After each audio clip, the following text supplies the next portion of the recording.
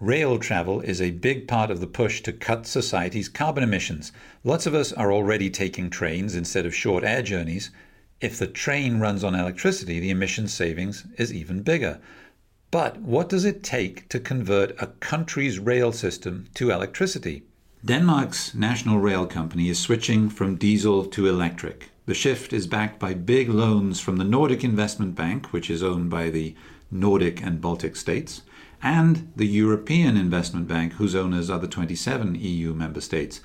I talked to Søren Hovgaard, who covers Denmark for the Nordic Investment Bank, about the impact of electrified railways, not just on train travel, but on society in general, and also on the time it takes to get a deal like this done.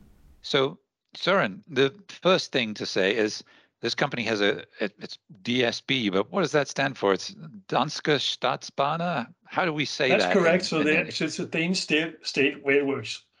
Oh, it's a great name. These projects that we're talking about are to replace diesel engines with electric engines. Why is that important? Well, I guess there's several reasons.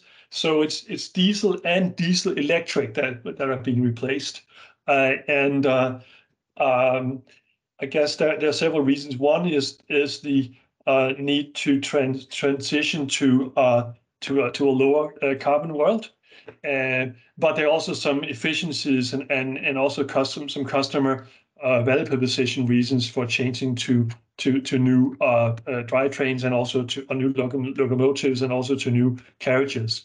So there are actually several reasons for this. Well, that's the idea behind going to electric, is that we save on carbon emissions. Do we have an idea of how much the Danish State Railway plans on cutting its emissions with this change that we're talking about? Yeah, we have sort of an idea that this would reduce CO2 emissions by some 17,000 tons a year when implemented. And I just checked, and actually it seems that all the new locomotives have been phased in.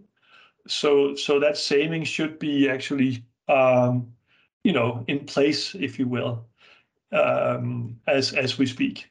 So that's now a little bit faster than expected. I think they were expected to be phased in over a period of time, but it seems that at least the ones that we have financed have actually been put into operation, so they're operational. Fantastic. Well, that leads me to another question, which is, here on the Climate Solutions podcast, we're always talking about interesting projects and so on. We're never really looking at how difficult is it and how long does it take to get these things done. So, the Nordic Investment Bank, like the European Investment Bank, financed this.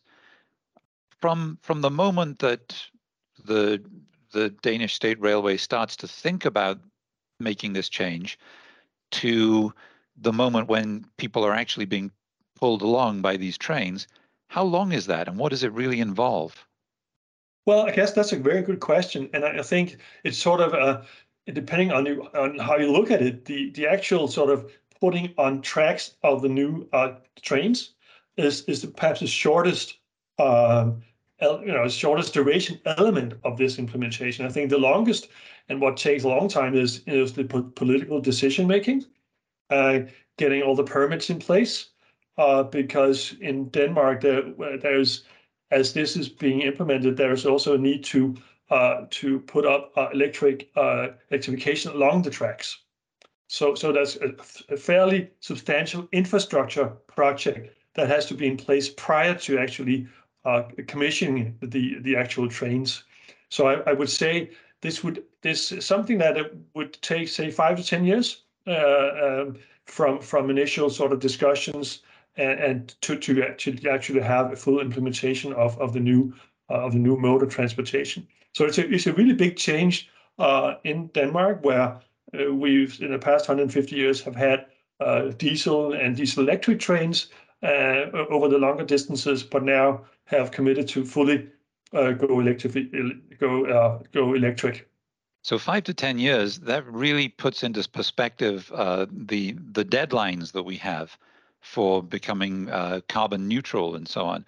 What's the deadline for Denmark, or what's the target, let's say, for Denmark to become net carbon neutral?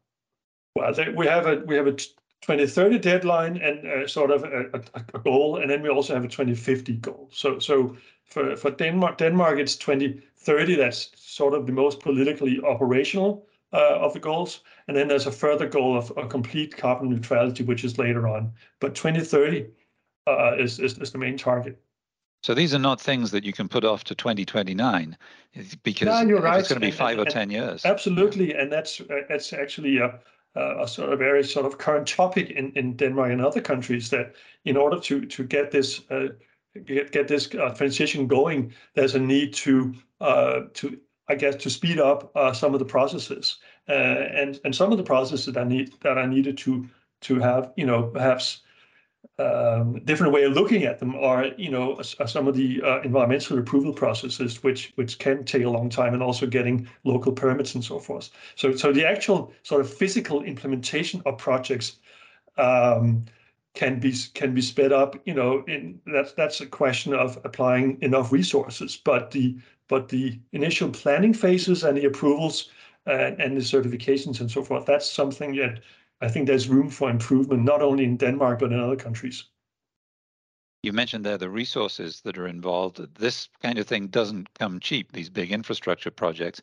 How important do you think it is that multilateral banks like the Nordic Investment Bank, the European Investment Bank, are involved in these kinds of things? How important is their role?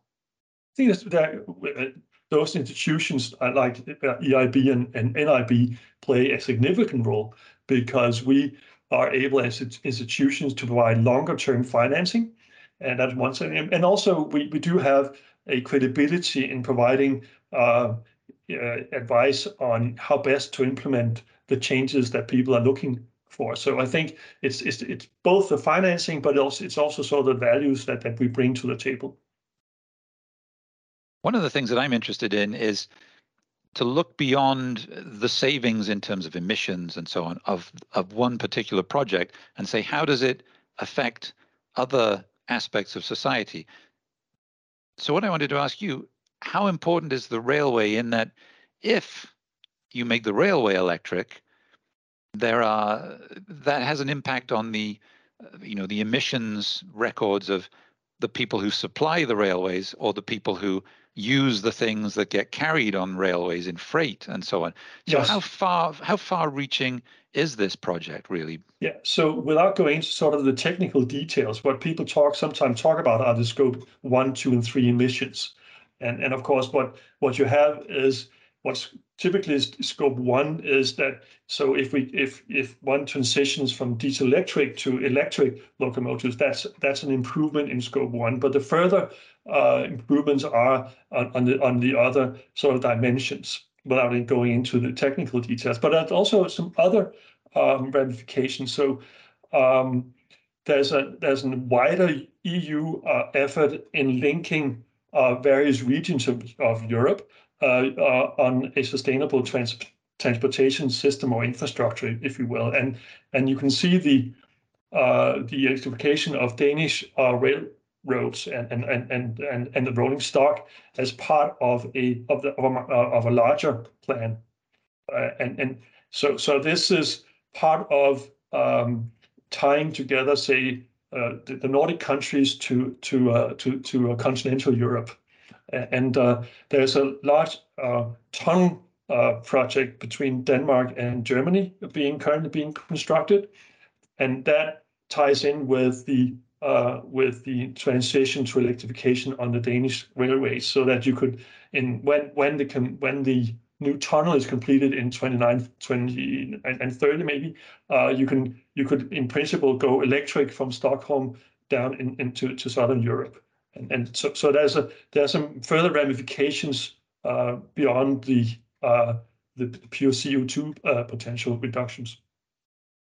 Does this also have a business advantage, in the sense that, let's say you're a company and you want to move freight from A to B, you could put it on trucks, which are all run on diesel, or you could put it on this train, which is electric, and then if you put it on the train, then you as a company are emitting less as well. Is that how it works? Absolutely. And if you just look at the way freight is or goods are transported, 90% is approximately is by ship, and rail is actually quite a small percentage currently. So one of the rationales for going electric on the train is also to make it more attractive for businesses, as you say, to move goods on trains rather than say trucks and or shipping. So and that would when we have the link in Denmark between Germany and that's a tunnel between Germany and Denmark, you could and that's a huge potential for businesses to put their goods on trains, if you will, and transport across Europe rather than going on trucks. So that has a major, and so scope 2 and scope 3, if you will, potential up and above the sort of the local emissions in Denmark.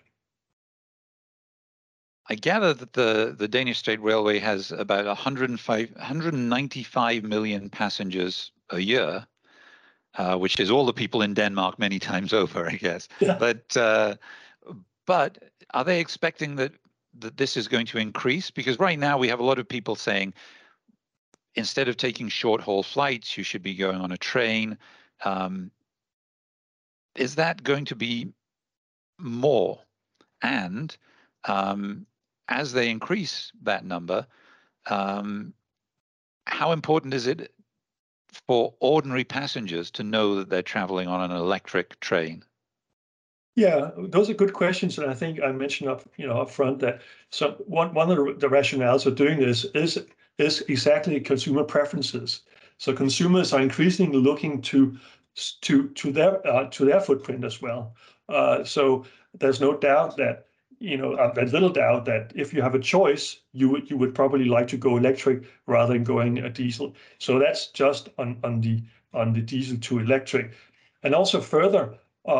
If you make the trains electric and you have a higher, more trains going in higher frequencies, that mode of transportation would also become more attractive, say, versus say a flight or driving yourself. So it's all about making a customer value proposition that is more attractive and thereby attracting more passengers. And certainly, DSB expects that more passengers will choose to go by train due to this new improvement in the service.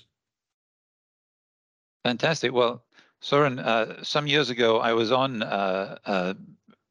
one of the DSB trains going from Copenhagen to Horsens to a literary festival in a prison there, and it was a fantastic train even then. So I'm sure it's going to be even better now.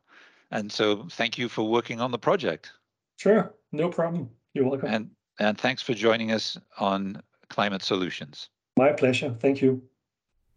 We're reporting on a new climate project every week on Climate Solutions. They're all different, but each of them will make you look at the solutions to climate change in a new way. Subscribe so you don't miss any of them.